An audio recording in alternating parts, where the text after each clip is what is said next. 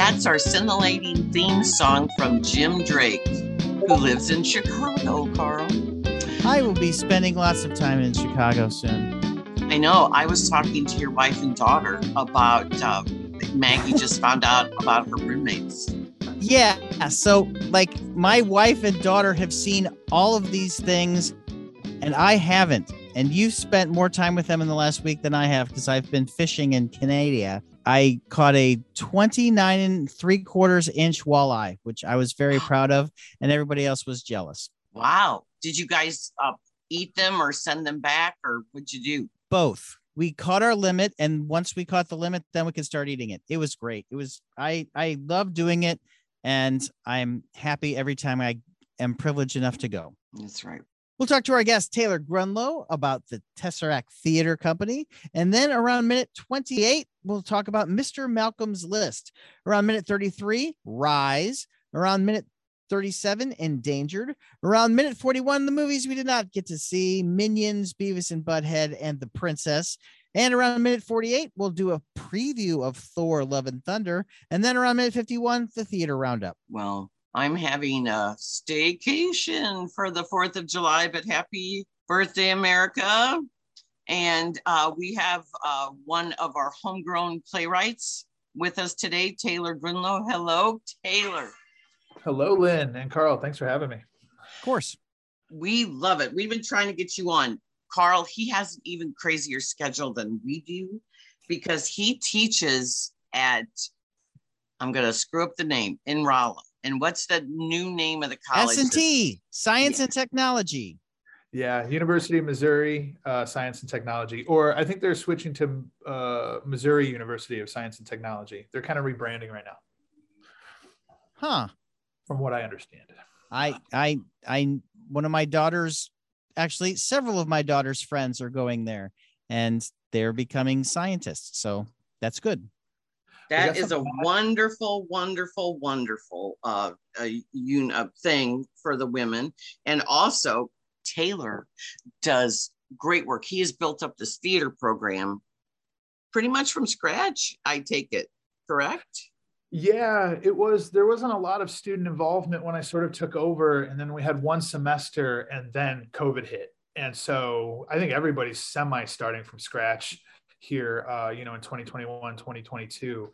But in the last 18 months, man, we grew it like 300% increase in student involvement, paid student admission to these shows has increased. It's kind of cool down there right now. Well, you did Heather's. I know that because I saw the pictures, and there was so many kids, and you post the pictures, and it's just so exciting to see kids involved in that. Yeah, we had a 32 cast size for Legally Blonde this spring as well. So a lot of mad scientists and evil geniuses can really act right now. That's so fun. Because it's such an outlet too, I always think the arts feed all professions. So, and arts to challenge us, as we know this week, Carl. We'll talk about that later. But you are. I first knew Taylor because he wrote a play about the situation in North County, and it's called Purple Heart City. So it takes, because you grew up near Coldwater Creek, is that correct? Yeah, North County there, like Lindbergh, Old Hallsbury area. And so he took elements of the crisis with a personal story of it. And so it is now published. It's like you can buy the book and you can do the show. Yeah, Next Stage Press. They got it for you. So, and then his Tesseract Theater Company would do small, interesting works that nobody else did. And I saw the really spectacular play called Mama's Boy about the mother of Lee Harvey Oswald. And it was fantastic. And there's been all sorts of plays that I've been introduced to from the Tesseract Theater Company. And then Taylor has also, what is the prescription drug play that is on Audible now? What's the name of that? That's called Adverse Effects. Yeah. So you can hear his play on Audible when you're driving. Yeah, I love listening to books on tape, except now my question to this would be, is it a full cast production or is it just a single reader? No, it's a full cast. We went out to Wow. a studio in Virginia. It's got 7 cast members and no sort of narrator. So it just bleeds from scene to scene. So it's kind of a theatrical experience for your ears. Smart. Well, you actually have a play coming up right now at Tesseract, Length of a Pop Song, which does that mean that the play is only 3.5 minutes long? No. Yeah, no. I think audience might wish, but well, you wrote it. Yeah. No, yeah, it's running about 90 minutes. I think it's going to come in around 90 minutes. We still have a week to kind of tech and fine tune everything like that. But the actors we have for this one are phenomenal. We have local legends, Donna Peroni, Kelvin Erde, and Rhiannon Sky Crichton. And it's directed by Kieran Pierce, who's a staple with a lot of theater communities or theater companies right now in the community. And it's becoming really good. It's getting really tight in rehearsals, and I can't wait for people to see it. And you know what, my joke, 3.5 minutes, thanks to TikTok, actually pop songs are shorter now. They're like 2 minutes long because that's all you can fit on a TikTok.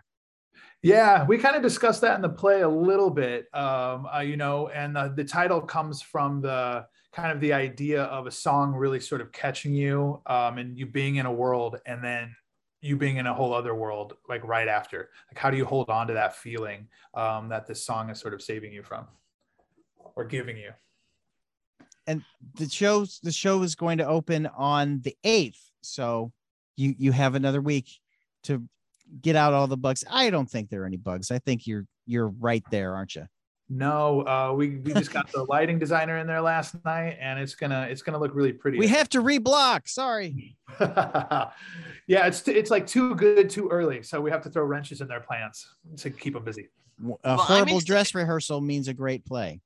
All right. Yeah. Well, I'm excited that you're going to be in the Marcel because previously you were in the Dot Zack and you always had interesting staging on that space. Well, the Assassins guys are going to be in the Dot Zack. So this is exciting because our Grand Center is going to be abuzz with activity because St. Louis Actors Studio is having the Neil LaBute new play festival, our new works festival. And Neil himself writes one short play every year for this fest. Now they haven't had it since they were going to have it in 2020. So the plays this year are the ones from the 2020 national selection.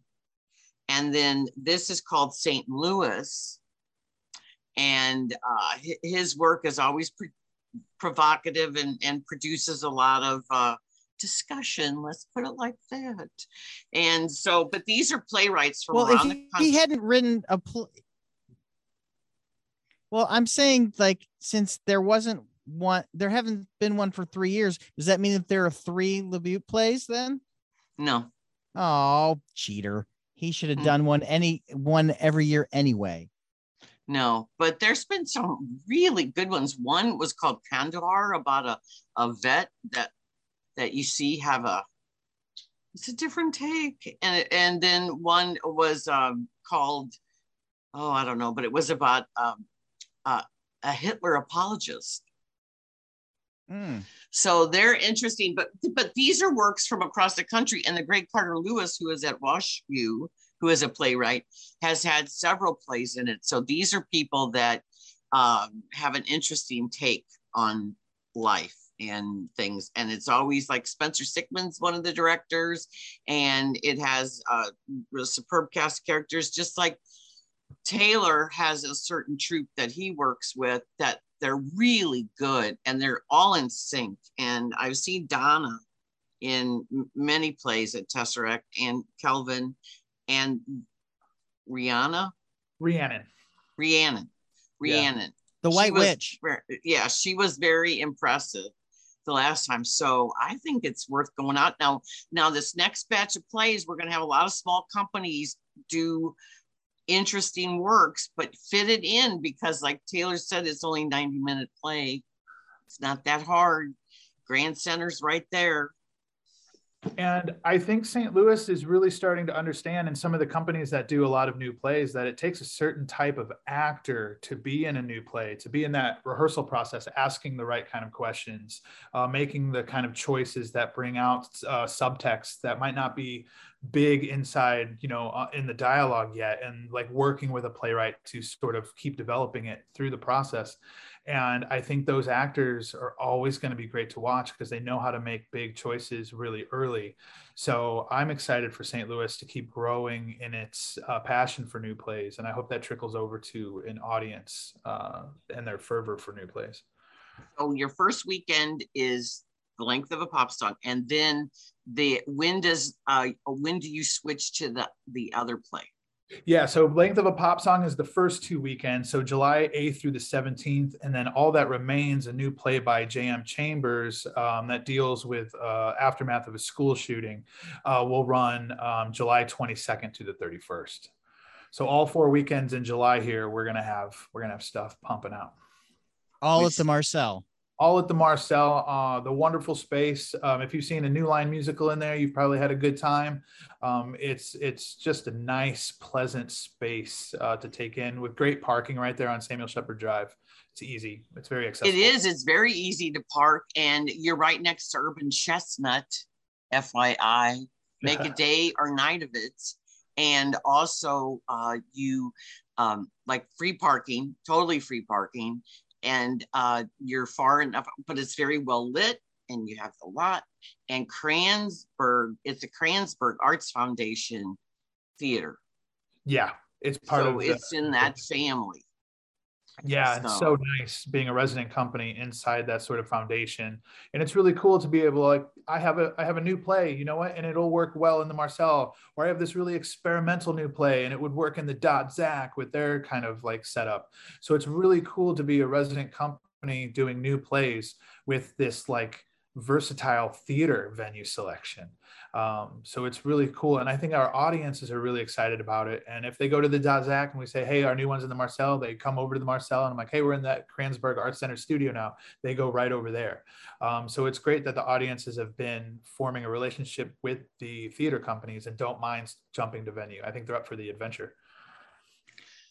Which is great. And I see we're after the pandemic, I know you guys, everybody had to regroup and start again. And it's still a little shaky at some points because we had Kirkwood Theater Guild just had to shut down their Singing in the Rain because they had such an outbreak. And then Cherokee Street Theater also had to shut down the Kill Bill parody and reschedule. And then the Black Rep next week is starting Don Trell Kissed by the Sea, which they were supposed to do in January.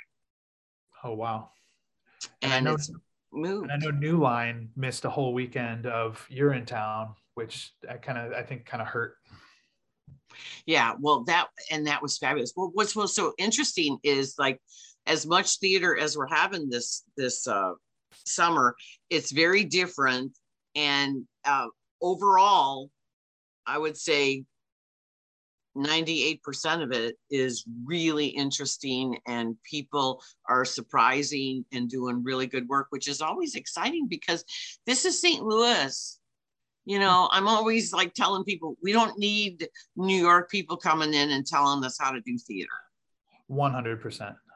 I think everybody's seeing us fight for our stories right now. We had a couple of years where we couldn't put them up, and now we're like, I don't want to go through that again. I never want our stories to be taken away from us again, or our relationship with an audience. So I think you're seeing us celebrate the fact that we're back and fighting to keep it that way.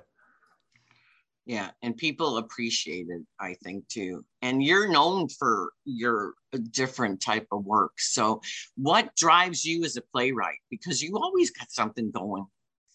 I'm really big into the idea of paying attention right now. I've always thought theater and new plays was about, hey, we're not talking about this thing over here enough, and let's talk about it some more. And not in like a message way, but more in a digestive sort of way. I think I kind of follow the motto that, statistics make us aware of a problem, but art helps us digest it. And I think our social media just keeps us aware, and we're just assaulted by statistics and the awareness of a problem. But it's art is where you're going to find the solutions. You're going to have a relationship with a character, and you get to ask yourself, would I do that? How would I do that differently? You can't do that from a Facebook post. So I'm always like, what's going on? And right now, with having this huge relationship with these 18 to 21-year-olds at the college and seeing what they're going through, and our university had a slew of incidences of self-harm with students, and and I'm like, we all know that's a problem, but I found, and this is what Length of a Pop Song is really about, I found that people were struggling with not knowing what to say to each other. The people who might have committed some self-harm, the people who were around people who committed self-harm, or just unsure of what to say to those trying to help the other individuals, all this sort of confusion of like, what words do we have to help people? Because I think we're all coming to a conclusion that our words aren't enough. So that's kind of what I'm into right now. Like, can we get people excited to hear conversations about things that we need to pay attention to? It's a great topic too. You can go to tesseracttheater.com for all the information, and that's theater with an R-E. So what's coming up at Rolla this year? What are you going to be working on with kids? Man, it's so exciting right now. I'm like so excited to talk about what's going down at the theater at Missouri S&T, because I've been made tenure track this year, which is, as a young academic in theater, I was like, that's not a thing in the cards. But we did so much cool stuff over the last 18 months that they were like, let's keep you around. And I got to congratulations. Thank you. I got to talk them into guest artists. That was my big thing. And they're so supportive of it. So I have a recent graduate that gets to come in and direct She Kills Monsters. So like every university around the country has done She Kills Monsters, but this highly, like, we wear at Missouri S&T, we wear that geek nerd label on a patch on our shoulders here. And they haven't had She Kills Monsters on that campus. So having a Dungeons and Dragons play come up with a recent graduate, a woman directing that play on this big stage is going to be exciting. We're doing Kinky Boots in April, which is really exciting. We're doing a musical called Broadbend, Arkansas, that a student was like, I'd really like to do this. And I was like, well, there's no reason we shouldn't be able to do this. So they're letting me use the black box as this huge laboratory, and I'm letting the kids just go wild. I had a directing student who was like, I really like to play Harvey. And I was like, well, if I buy the rights, will you direct it in December? And they're like, okay. Okay. Yeah, my big thing there is, and I'm noticing that these students are making the choice to go to a science and tech university because that's where they're going to be able to get a job, right?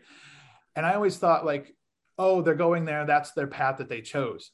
But I'm seeing that their reluctance in like, and they wanted a creative outlet. Like they kind of came in like after COVID. I know we're not really after COVID, but we're starting to do shows again.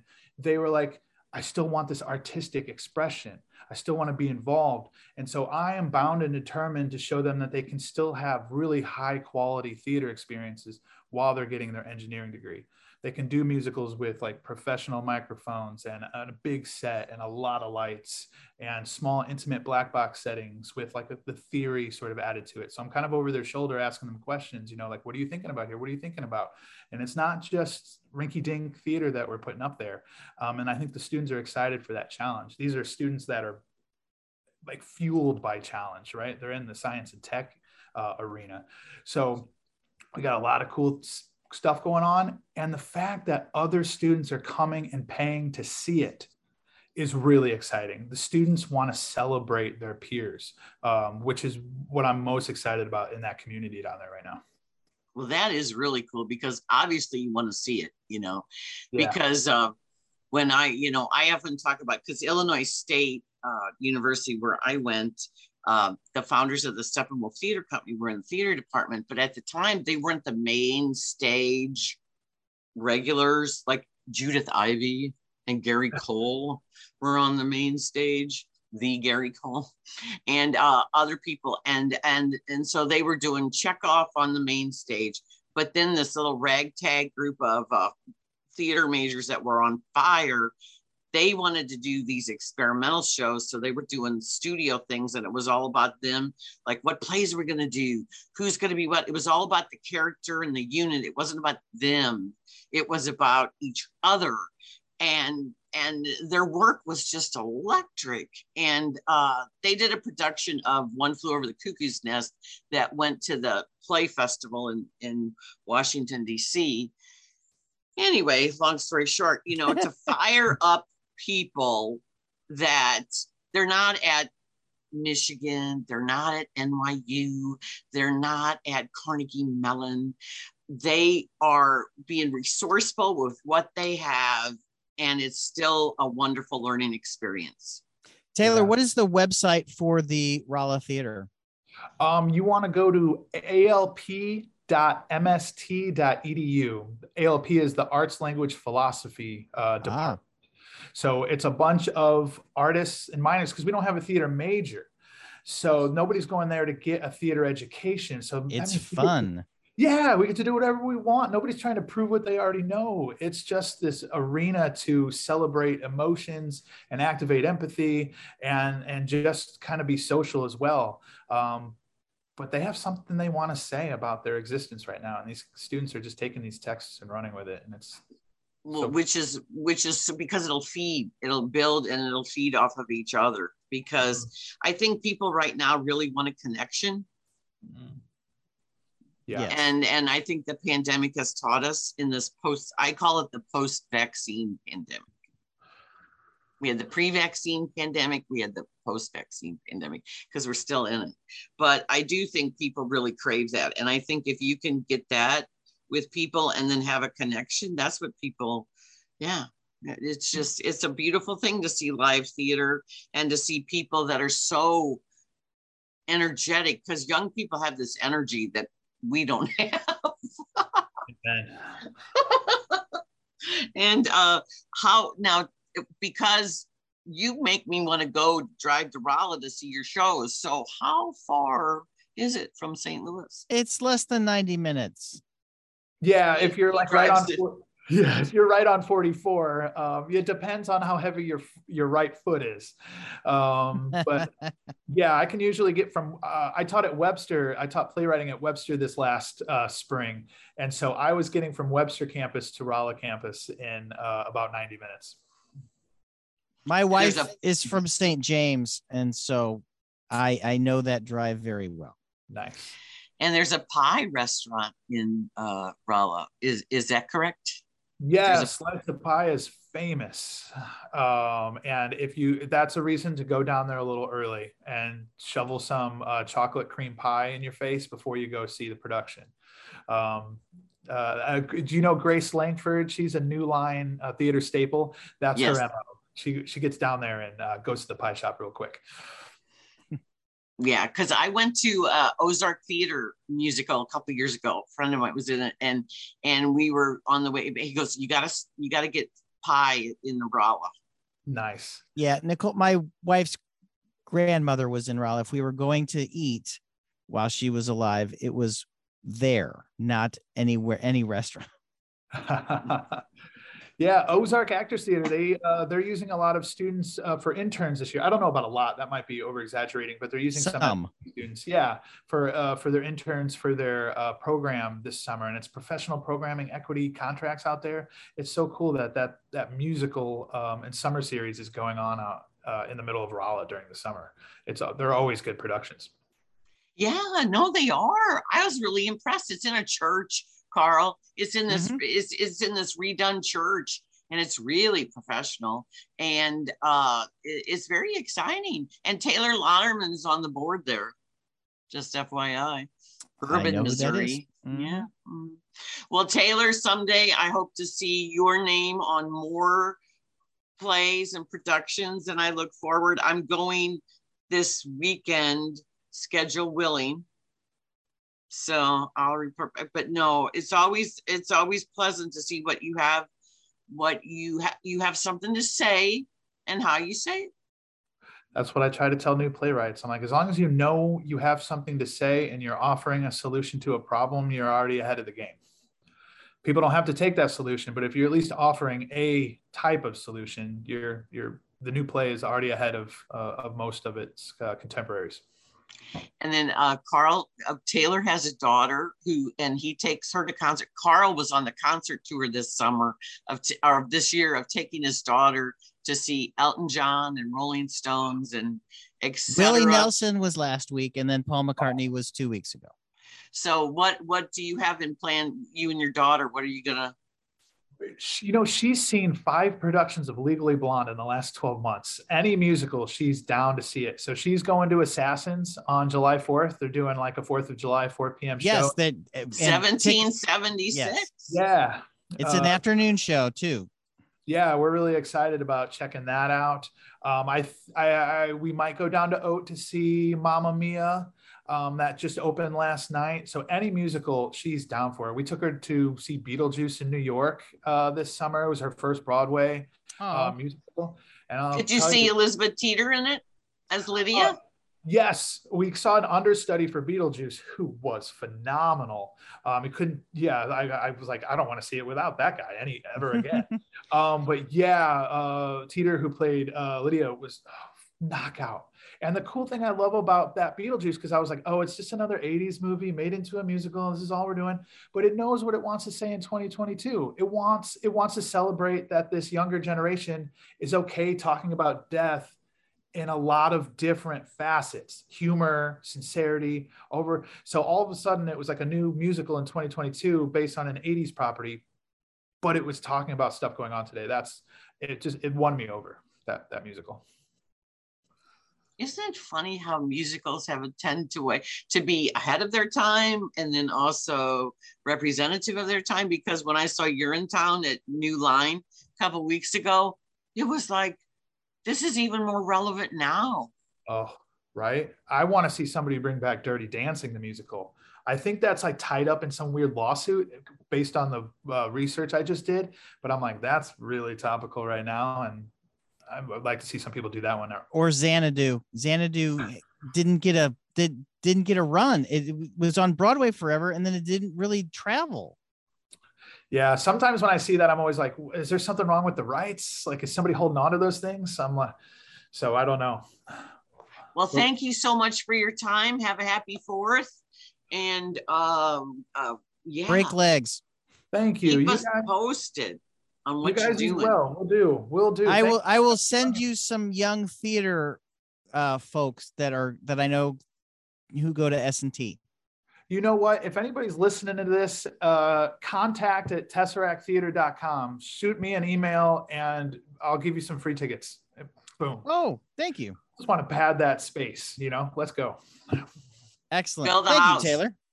Cool. All right. Well, you guys have a good rest of your day. Good rest of your day. Thank you. So great to see you. Thank you. Bye. All right. So, Lynn, you got to see a whole bunch of movies this week, and I saw nothing. So, well, I meant to text you. I did not see Minions. Oh, I am so curious about this movie, and my daughter said, I don't want to see that. And so she didn't. So you guys got to hang out at Thor, which we'll talk about next week, because that's when I'm going to see it. What did you see? Did you see Mr. Malcolm's List? I did. And if you watch Bridgerton, it's a knockoff of Bridgerton. Really? But not exactly. And it was actually written before, because it's from a novel by Suzanne Elan. And she wrote the screenplay. It's directed by a woman, Emma Holly Jones. So it's her first production. So it's female forward. The beautiful and talented Frida Pinto is the object of Mr. Malcolm's affection. And she's in on a scheme by her best friend, who's in 19th century Regency romance period. Let's just call her a mean girl. And she's played by Zawe. Oh gosh, I have my notes somewhere. And Zawe Ashton. I thought it was Ashton, Zawe Ashton, and she plays this girl who was spurned by Mr. Malcolm, and she wants to take revenge. So I watched the trailer for this. I was very intrigued when I saw this. I'm like, oh, this seems very it's highbrow already, but it's also very like Jane Austen or Yeah. that kind of stuff. It's very chaste. It doesn't have the Bridgerton sex scenes, let's put it like that. So it's chaste, and it's very witty written.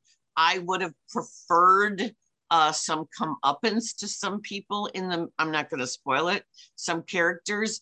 I thought Shopi Derisu as Mr. Malcolm's very good. There's two other British actors, Oliver Jackson Cohen, who usually plays a cad. He was Nina's husband in The Lost Daughter, and that was played by Dakota Johnson. Ew. And he is, and then Theo James, who's on the Time Traveler's Wife on HBO. Naked a lot. He plays another suitor. Well, so it's very proper. It's beautiful costumes, beautiful setting.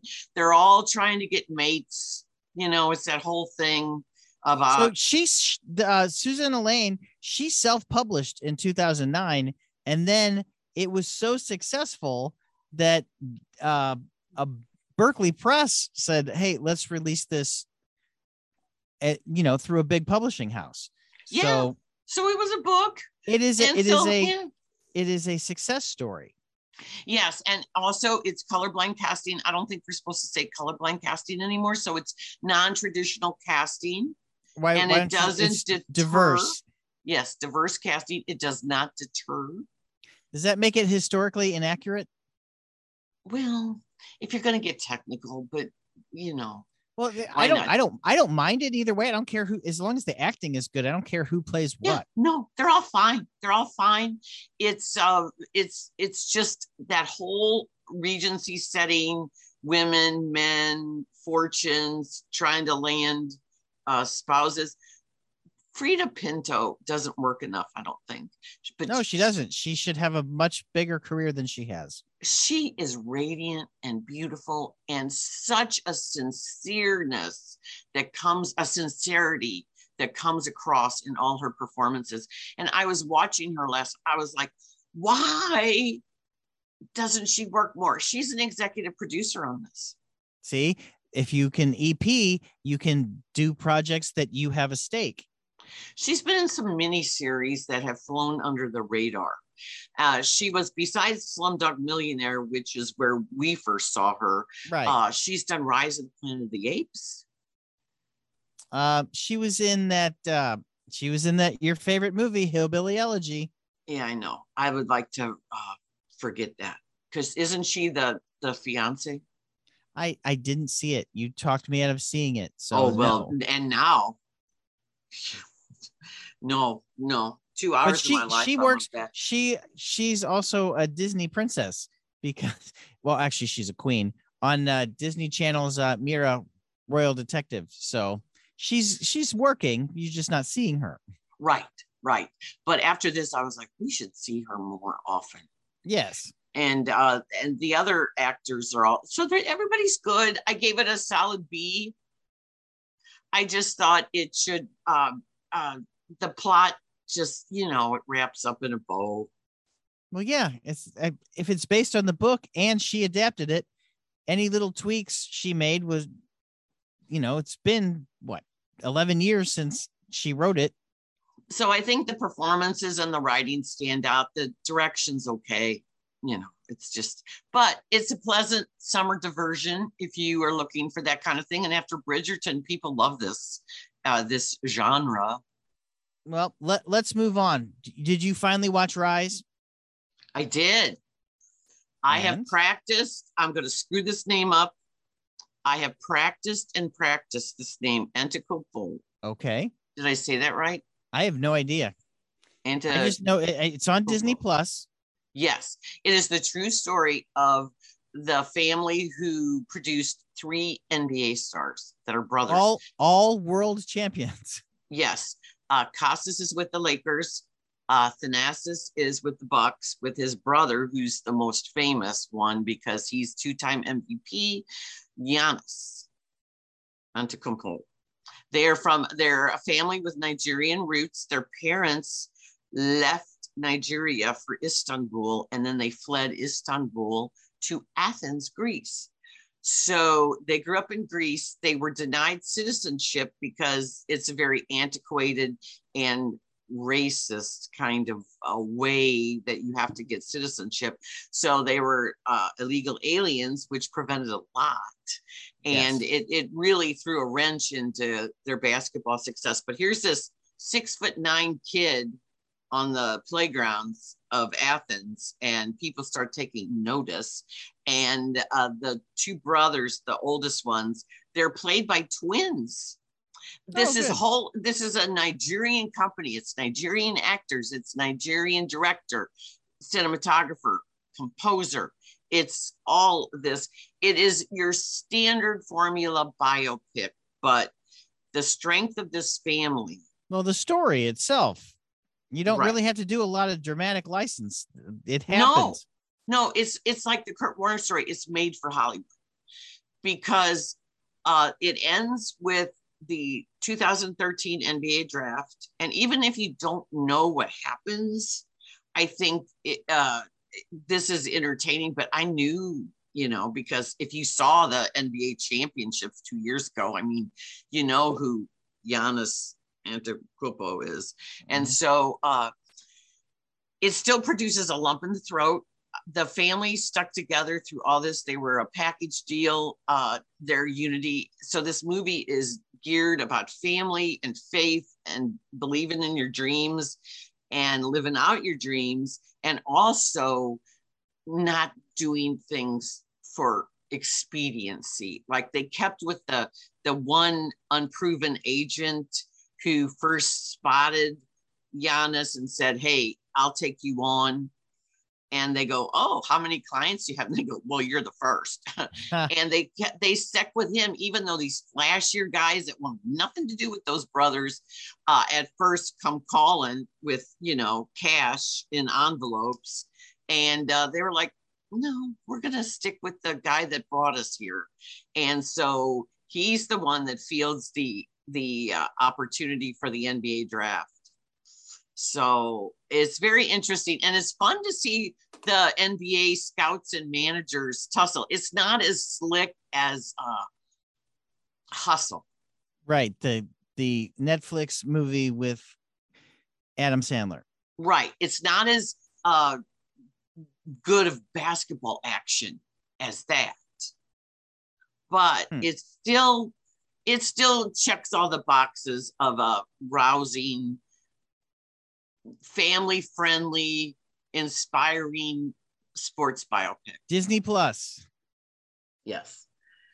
And the movie that made me most mad this week was I watched Endangered on HBO. It's executive produced by Ronan Farrow. It's a documentary by Heidi Ewing and Rachel Grady, and they were Oscar nominated for Jesus Camp. Okay. Oh, I saw Jesus Camp. Yeah. With the girl from Stranger Things, is that right? Yeah. Okay. So this is a look at journalism in jeopardy around the globe, and it starts.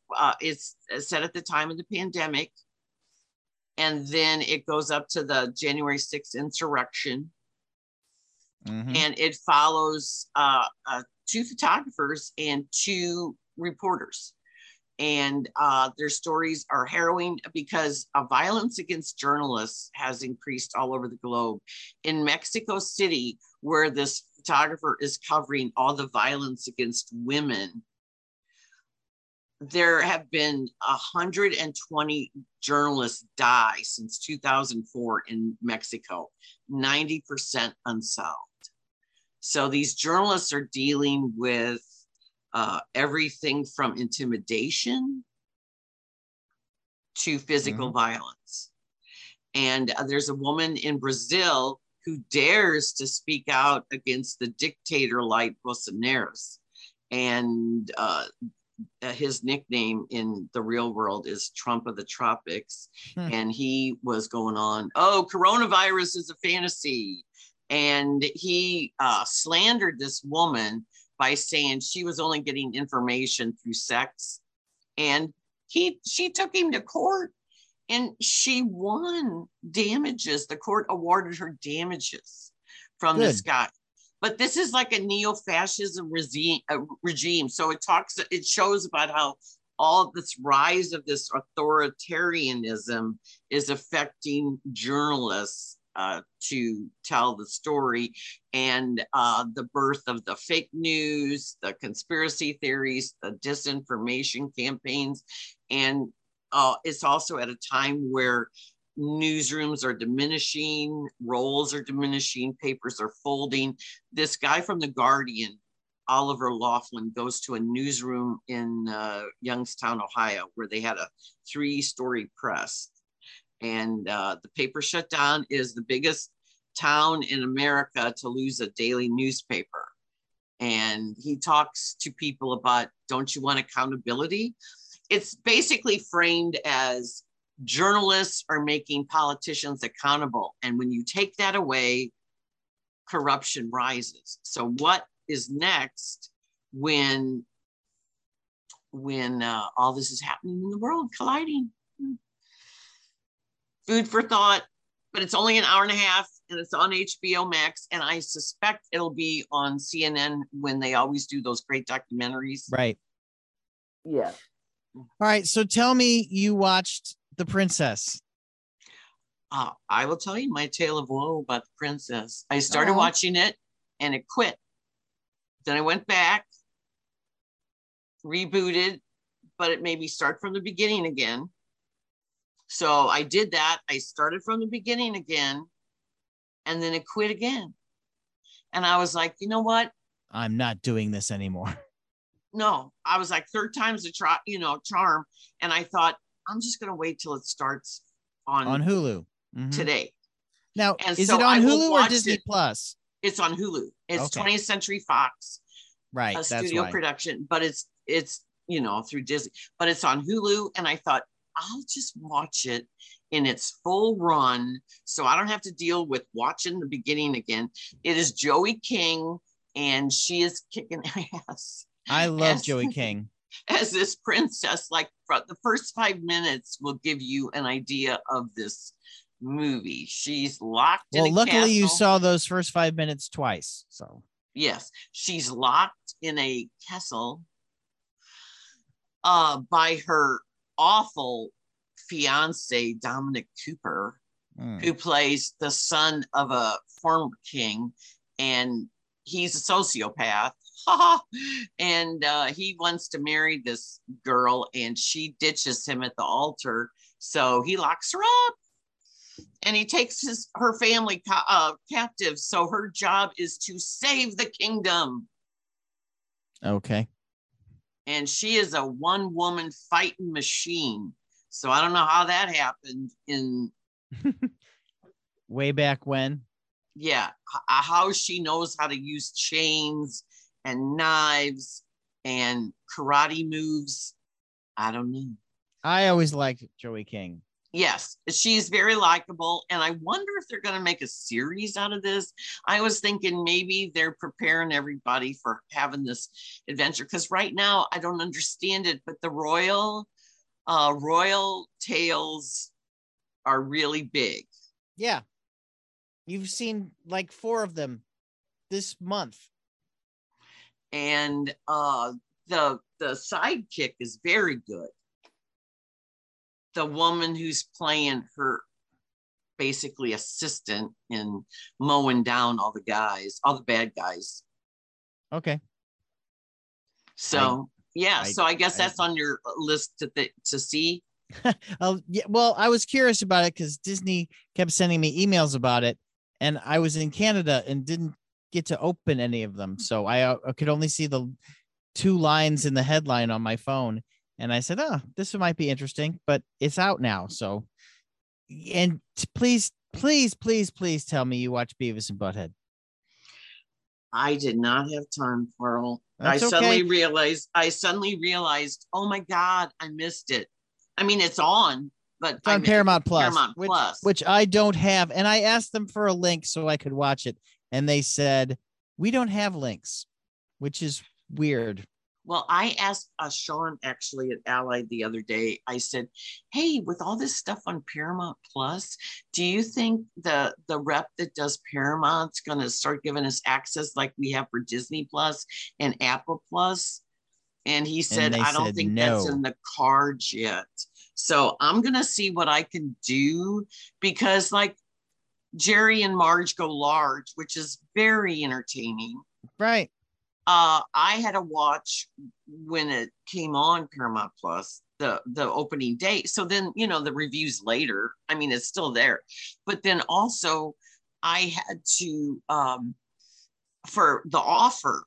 Like, how we get all these series, like Disney sends us Ms. Marvel and Obi-Wan and all that, and Amazon just sent me a League of Their Own, which doesn't start till August. Yeah, Amazon's really good at sending like whole series at a time. And so we get all this access to these things, and then some people we don't ever hear from. Now, HBO, which is really weird, I get access to the documentaries, but not the narratives. No, it's all right. So, we got to work. I guess I got to. If they don't want us to talk about their stuff, then don't send us. Yeah, well, I try to keep up because right now we're in a phase at the studios where it's just going to be a bunch of animated movies this next month. Yeah, I want to see Minions because it's really not Minions. It's more like a Despicable Me prequel. So and it has everybody. Julie Andrews is in it. Russell Brand is in it. Steve Carell is in it, and then the Minions. Our good friend, Glenn McCoy, yes, who's going to be on our show July 29th when his Super Pets movie comes out. He worked on this Minions movie as he has all the Despicable Me. Yeah, he's got a copy of it. I bet he could send it to us. And he said, as you know, when I talked to him to set up when he was available, he said, this Minions movie has been done for 2 years. It was supposed to come out. They wanted it in theaters. Right. And so he thinks it turned out really well. He's very proud of it. Extra time to work on it. So he was a storyboard artist, which is what he did. Now, in the first Pets movie, The Secret Life of Pets, he directed the Minions short that precludes before it. Yep. Mm-hmm. Yes. And which is really funny and typical Glenn. So I'm just glad that he's part of Illumination, that he gets to work on these projects. And he's still doing the duplex. Yes. And which, in case you don't know who Glenn McCoy is and what the duplex is, it is what the kids don't know as a comic strip. Yes. So it's very interesting to see. I look forward to I love the voice cast of the Pets. Mm-hmm. And so it'll be interesting to see the addition of the DC superheroes. Speaking of superheroes, we cannot talk about Thor because the embargo is July 5th for reviews. However, the social embargo is cool. So I tweeted, and I'll tell you what I tweeted, that it's a whole lot of fun, and it's Taika's take. So it gets a little too goofy at times, but heart, humor, heroics, Hemsworth. And my daughter said it's a little convoluted with all the multiverse crap. Yeah, this multiverse is just getting me.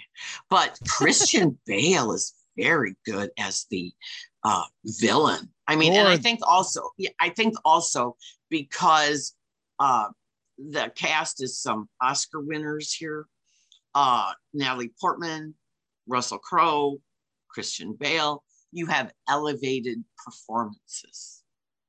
Yeah, but that's all I'm going to say. They used to have Anthony Hopkins. So they've always had, I mean, the first one was directed by Kenneth Branagh. Yeah. Well, I didn't see the first one, Carl. I know, blasphemy. But Then how do you know what's going on in the fourth one? because I think I've seen enough Thor, and I found it. Well, we can't talk about it, but that's what You're I put on not allowed social. to talk about it. No, I just told you what I put on Twitter. Okay, that's enough. There's 2 end credits you got to stay for. Just I put 2. that on Twitter. So Just 2. yeah, and but they're really good. And Okay. I said that, and I sent my tweet to Sean just to show him this is what I said. So I didn't spoil anything. I'm never going to spoil anything. Well, no, there is you a don't want to. big surprise.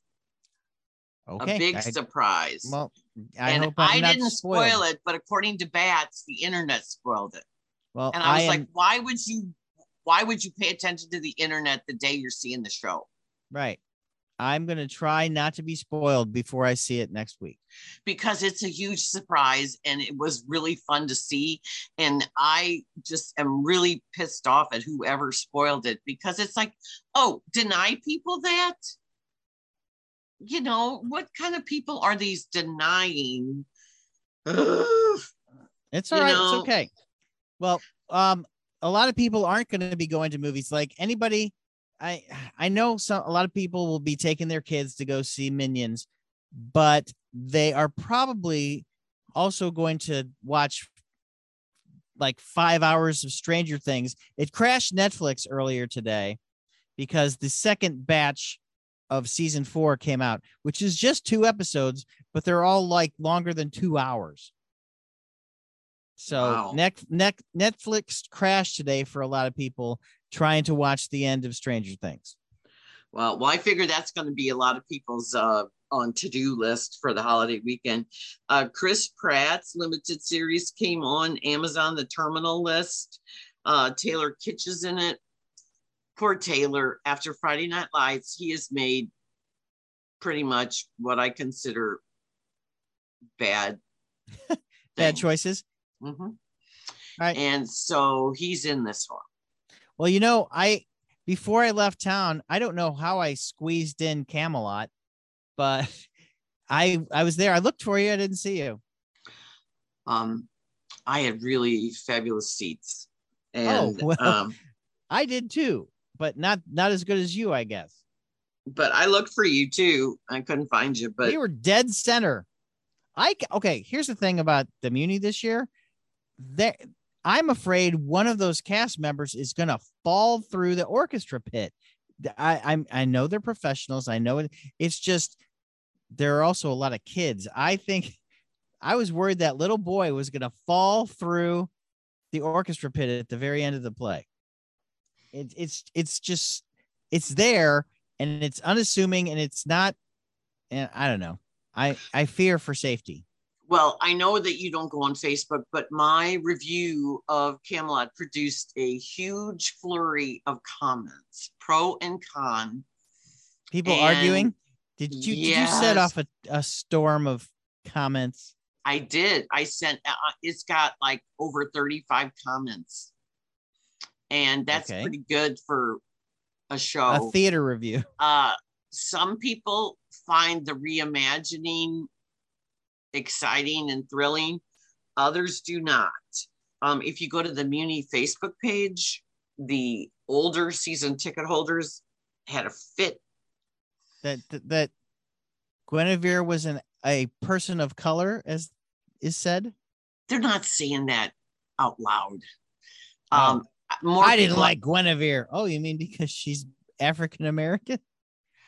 They had many people had issues with Lancelot being a tenor. Being a tenor?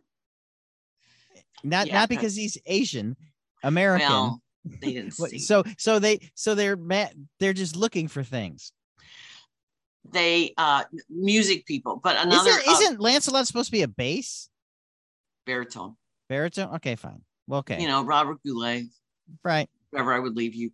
Okay, so what I liked about it, people hate it. I loved the costumes. It was a combo of Game of Thrones and Mad Max and boy bands and dance wear, but I liked that it wasn't the big velvet brocade that they were, and the tights. Yeah, King armor. Arthur had some of that. Yeah, well, he had a light cape, I think, but yeah, but the heavy stuff that I saw in 2009 when it was like 102 degrees outside and they're all, these poor guys are in tights. Oh, we saw it on a beautiful night. Oh, I know. Our night was like spectacular. That's why I think I loved it. I love that music. The music to me was fine. They did excise a song, Follow Me, which I don't think makes, they took away Merlin. A lot of people didn't mind Merlin being gone, but they really minded King Pellinore being gone. And I didn't think it added anything. They have cut that Morgan Le Fay stuff out of the movie, out of the 1980 Broadway revival. So that was no surprise. The fact and not only that, it's the fact that, they cut Merlin out, but they mention him so often. Right. To me, it was fine. The book is by David Lee, who wrote Cheers and Wings and Frasier, Loved all those Emmys. Shows. Mm-hmm. And they didn't like that. To me, the original Camelot is very clunky in terms of its script. It was like 2.5 hours long, or 3.5 hours. The 3.5 hours long, and all those soliloquies and everything. And so to me, he pared it down. I thought he strengthened the relationships. I thought the set was fine. It was functional. People really. It was very Hamilton-like. Yes. People didn't like that it was earthier and more rustic. They wanted the opulent the regal trappings, but really outside, do we need that? I don't know. No. But people really were upset about the set, very divided. It is very polarizing, this production. To me, it was bold, it was inventive.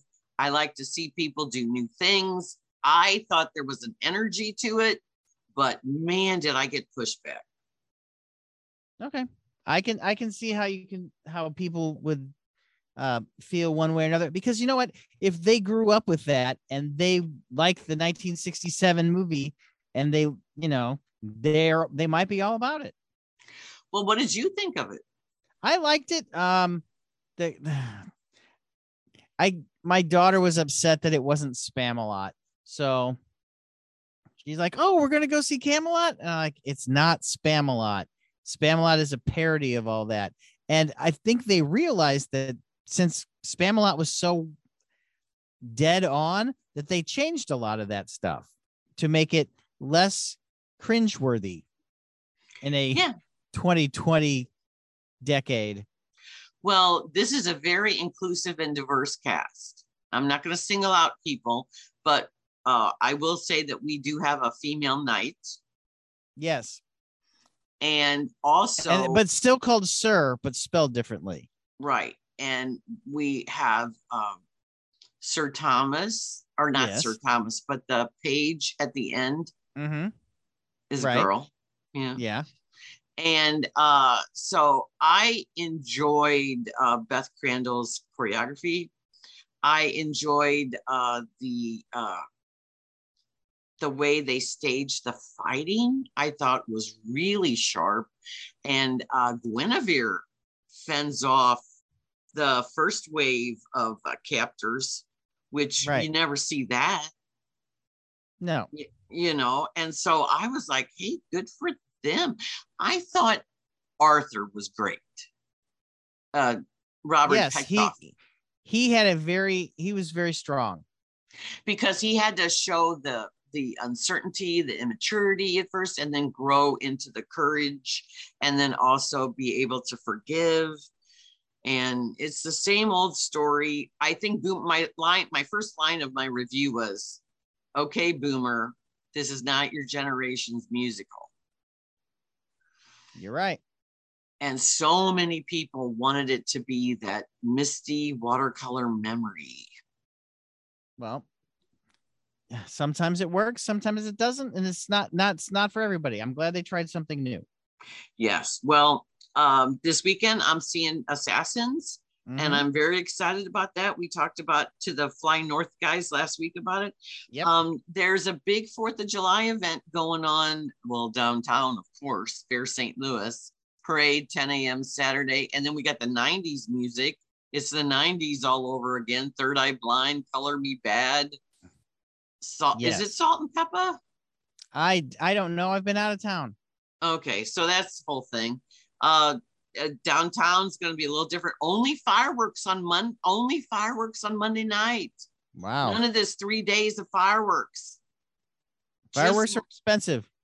Just Monday night. And then City Museum is having this spectacular event from July 1st to July 10th, but they're having this thing called Night Sky, Electric Night Sky. And on 4th of July, they are going to be open that evening, and you can watch the fireworks from the rooftop. Yep. Yeah. It's a great idea. I know. I talked to our buddy Julie Lally yesterday. She's a good person. Yes, she was filling me in about that. So I think that's really exciting. So what are you going to do, Carly, besides sleep and watch Stranger Things? I'm going to go see the I'm going to see Circus Flora this weekend. Last weekend. I know. And then I'm going to go to one possibly two parties this weekend. And I am going to sleep. Uh-huh. Well, Only Murders in the Building started again, and I hear Selena Gomez is fabulous, so I got to catch up on that. Maya Rudolph started Loot on Apple TV, yeah. Yeah, and Baymax. I'm interested in that one as well, because I thought Big Hero 6 was really, really strong. But they already had a cartoon version of Big Hero 6 on Disney Channel. So I don't know what makes this one any different, but I'll find out and let you know. We'll find out. I guess I should dive into Ms. Marvel, shouldn't I? My family patiently has waited to watch episode 4 with me, so I'm happy about that. It is a very strong pilot. Let me say that the pilot gives you so much to look forward to, and then they back off of what made the pilot so good in episode 2, and in episode 3 is more story. So I'm interested in seeing. And it's only 6 episodes, I believe. So I want to see where it goes from here. All right, young lady, where can we find you on the social? I am on all the socials. I have my Pride Cone photo of me with clementines on Saturday.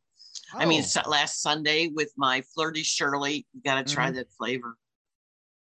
And then the Gold Standard Midnight Pleasures. So I'm holding my rainbow cone on Instagram. You can see me. And I'm in poplifestl.com. I am on KTRS every Thursday evening, and with Ray after the 10 p.m. news. And then I am in Webster Kirkwood Times. And I am watching St. Louis Filmmaker Showcase, because we're going to have next Friday, we are having Chris Clark on to talk about the annual event. And we're having filmmaker Joey Pulio, who did the Hill documentary. He just did a Bosnian St. Louis focused documentary.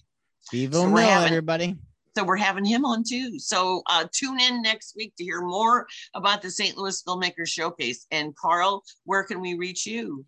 I am on Twitter and Instagram, really not a lot.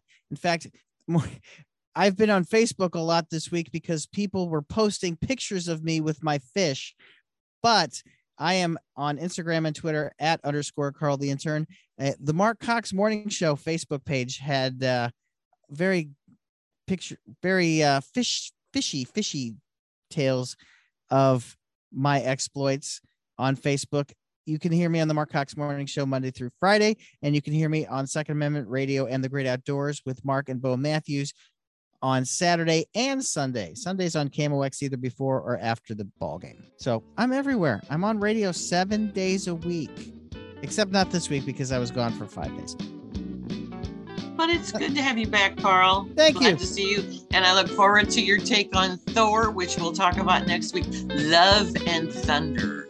All right, Love and Thunder. I'll see you later. Bye. Be good. Have a Star-Spangled Fourth, everybody. Happy Enjoy birthday, your America. holiday weekend.